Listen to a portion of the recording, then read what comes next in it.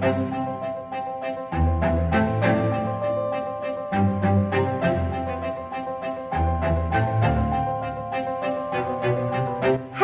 and welcome back to Performer Talks. I'm your host, Bethany Unwin.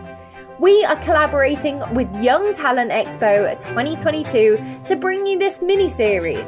I am going to be chatting to some of the amazing professionals that are leading seminars and workshops at Young Talent Expo 2022. Young Talent Expo is a new performing arts event happening in London and online on Saturday, the 8th of October 2022. This event is aimed at performers aged 8 to 19 years and is set to be insightful, beneficial and enjoyable. At Young Talent Expo, you can network with other performers, get career advice and mentoring from industry professionals, watch performances, and you can learn from the best in the business through the seminars and workshops. Entry to this event is completely free and all seminars and workshops are under £10, so get booking. If you want to book tickets to Young Talent Expo 2022, then you need to head to the show notes below this episode and all the links you need are going to be there to find out more information and to book your tickets. Today I am delighted to be joined by Alyssa Rogers. Alyssa, thank you so much for taking the time to come on the show. Thank you for having me. I'm honored. I'm honoured to have you here. You're an amazing casting director and I'm so pleased that we get to have a chat. So for all the listeners at home, can you just tell them a little bit about who you are and what you get up to? So I'm a casting director for, working for film and TV mainly. I've done it since 2008, so quite a while. Started back when I was in Germany, and then I moved to London in 2016. So I've been in London for 6 years, worked in several offices, and then I just went out recently on my own in April this year. That's amazing. And what made that move for you to want to go out on your own? Was it just feeling like the right time to do your own projects? I didn't want to do it, but projects came my way. So I was asked to do projects. So I was like, okay, well, maybe that's a sign that I should go out on my own. Maybe the universe is trying to tell me something. And it worked out well. It was a very, very smooth transformation from Fiona's office into that project. It couldn't have worked out better. I finished my project with Fiona on the Friday, and the other project started on the Monday. So it was it was perfect timing. Really. And you've done an incredible list of credits. What have been some standouts for you? Well, Ted Lasso, I think, was one of my favorite ones because it's such a funny, lighthearted, very warm, caring show that just cares about. It's just very, very, very. It's just that's like a heart project for me. And also, I remember Theomi. I don't think we ever imagined that kind of response, resonance. It was quite, wow, people actually like it. Because it being football and stuff, I think some people were maybe taken back a bit until they actually looked at the show. So I think that was really one of my favorites. Ted Lasso has gone on, it's a colossal success. It's an incredible show. How do you even contemplate starting to cast something like that when you've got such a range of characters? How do you process that and work out all the pieces of the puzzle to fit together? It actually falls into place. It all actually falls into place, but it is the first few weeks are quite they drag along because you really need to get the team. It just needs to fit. All the puzzle pieces have to work together. But I think we found the right people, but we did really, really, really search everywhere. We went outside of UK, we went into Spain, France, Mexico, because Crystal came from Mexico. We saw people from all over the world to make sure that it was the perfect match. Yeah, and you can see that hard work paid off because the cast of that show just mold together like they were meant to be together. And I think that's a testament to casting, because to see in such a short space of time as well, you don't have long, to see these glimmers from people. What when you're casting a show, what makes a performer stand out? What catches your eye?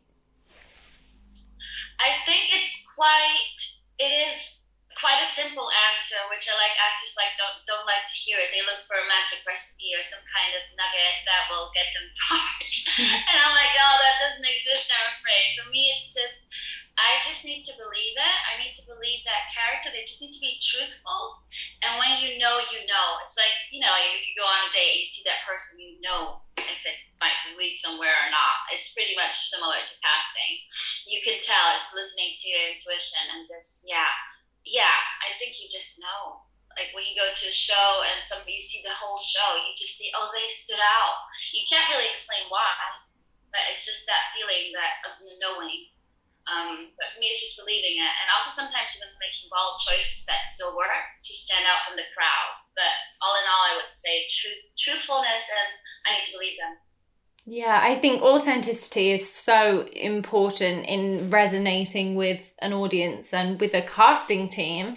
And also what you said there about bold choices, it can sometimes be a risk worth taking, but sometimes it might be a risk that doesn't pay off. How would you advise performers to kind of navigate where the line is and how much risk to kind of play? Because if you watch things like the Stranger Things auditions, I watched the actor who played Billy, and he was with his top off, he was dancing, he did like the edits and the transition scenes, which you're told like normally don't do those, they haven't got a lot of time, do the quick edits. So where do you think the line is in terms of risk? I think that's a line the actor needs to choose for themselves, because every actor has a different way of performing. So some like to be more edgy, some like to keep it more natural. So I think as long as they stay true to themselves, they can't go wrong. And if it's not the right part, then it was never meant to be for them. I always tell people what's meant to be will be, and what isn't wasn't yours in the first place. So that it's out of your control. You can do your best, and if they like it, then just be proud of it. And also I tell people, if they do want to see if they should make more of a bold choice or keep it more on the low, low. I tell them to look at the director's work. What kind of people have they cast? What's their genre? What's their style? Because at the end of the day, it's mostly the director and producer that make the choice, and that's out of our control as well. We present them with choices, and then most of the time it's up to the team to decide who they want for the part. Yeah, and that's really important. So obviously you've talked about the fact that there's things you like in terms of the bold choices, but also the really natural authenticness of a performance. What are some of your biggest no's when performers come into a casting room, they do something and you're like, oh, please don't do that? There aren't that many no's, to be honest, surprisingly, for people to hear. But for me, I think actors should just be able to read the room.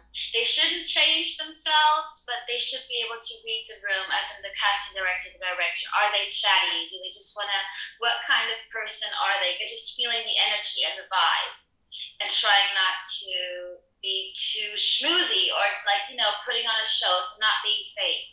So just remember, just be yourself, but read the room. And there's not really much you can do wrong apart from that, I would say.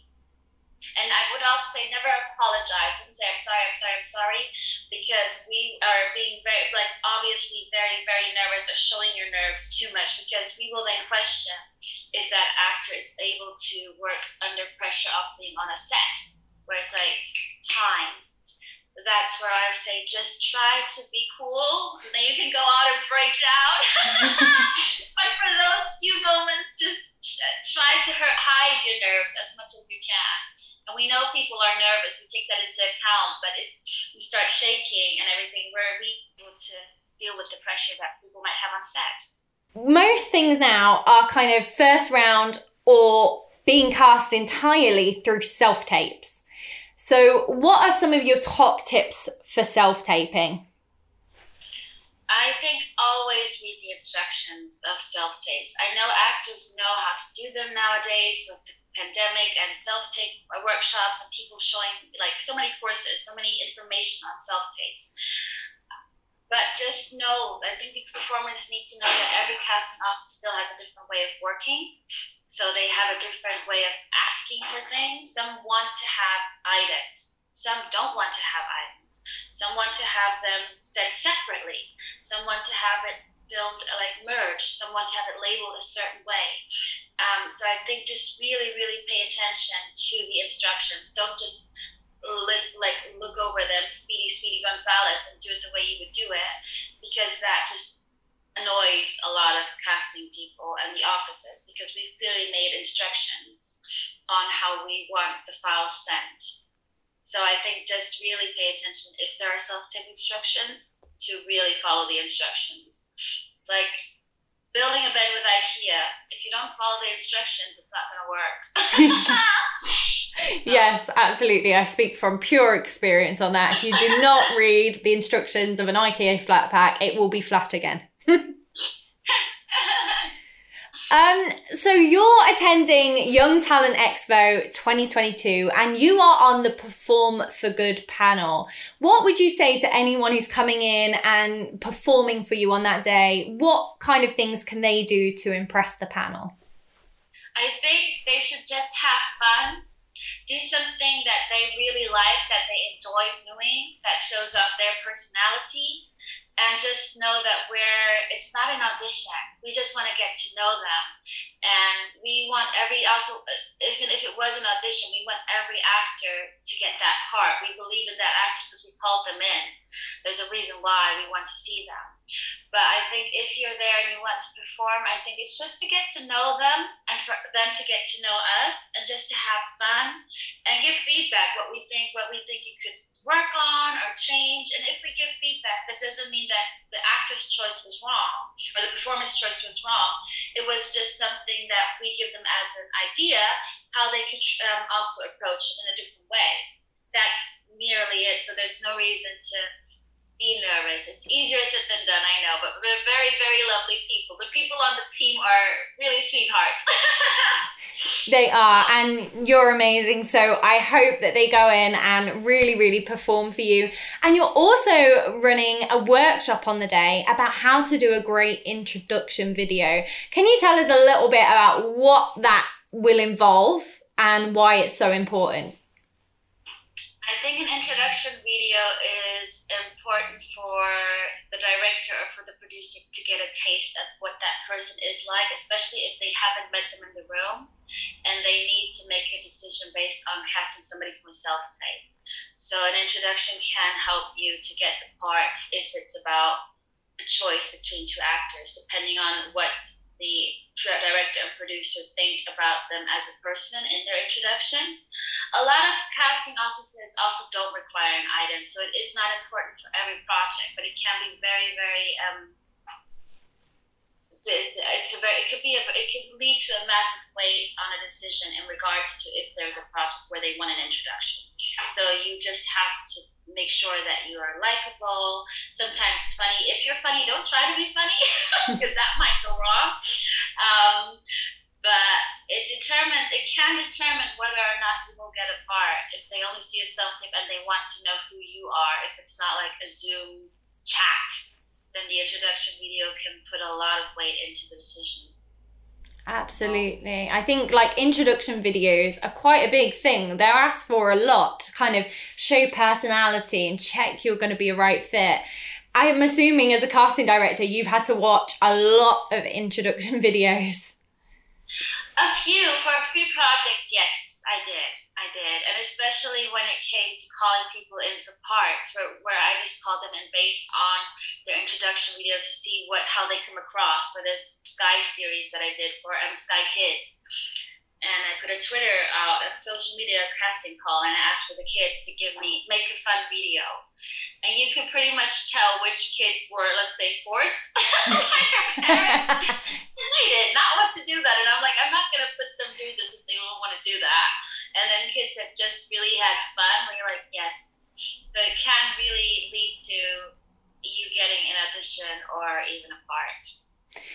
Absolutely. And I love that you mentioned that you want people who who genuinely enjoy it, because you don't want to put them through filming and doing everything when there's a lot of pressure and things. You want to know they're going to have a good time. Yes, exactly.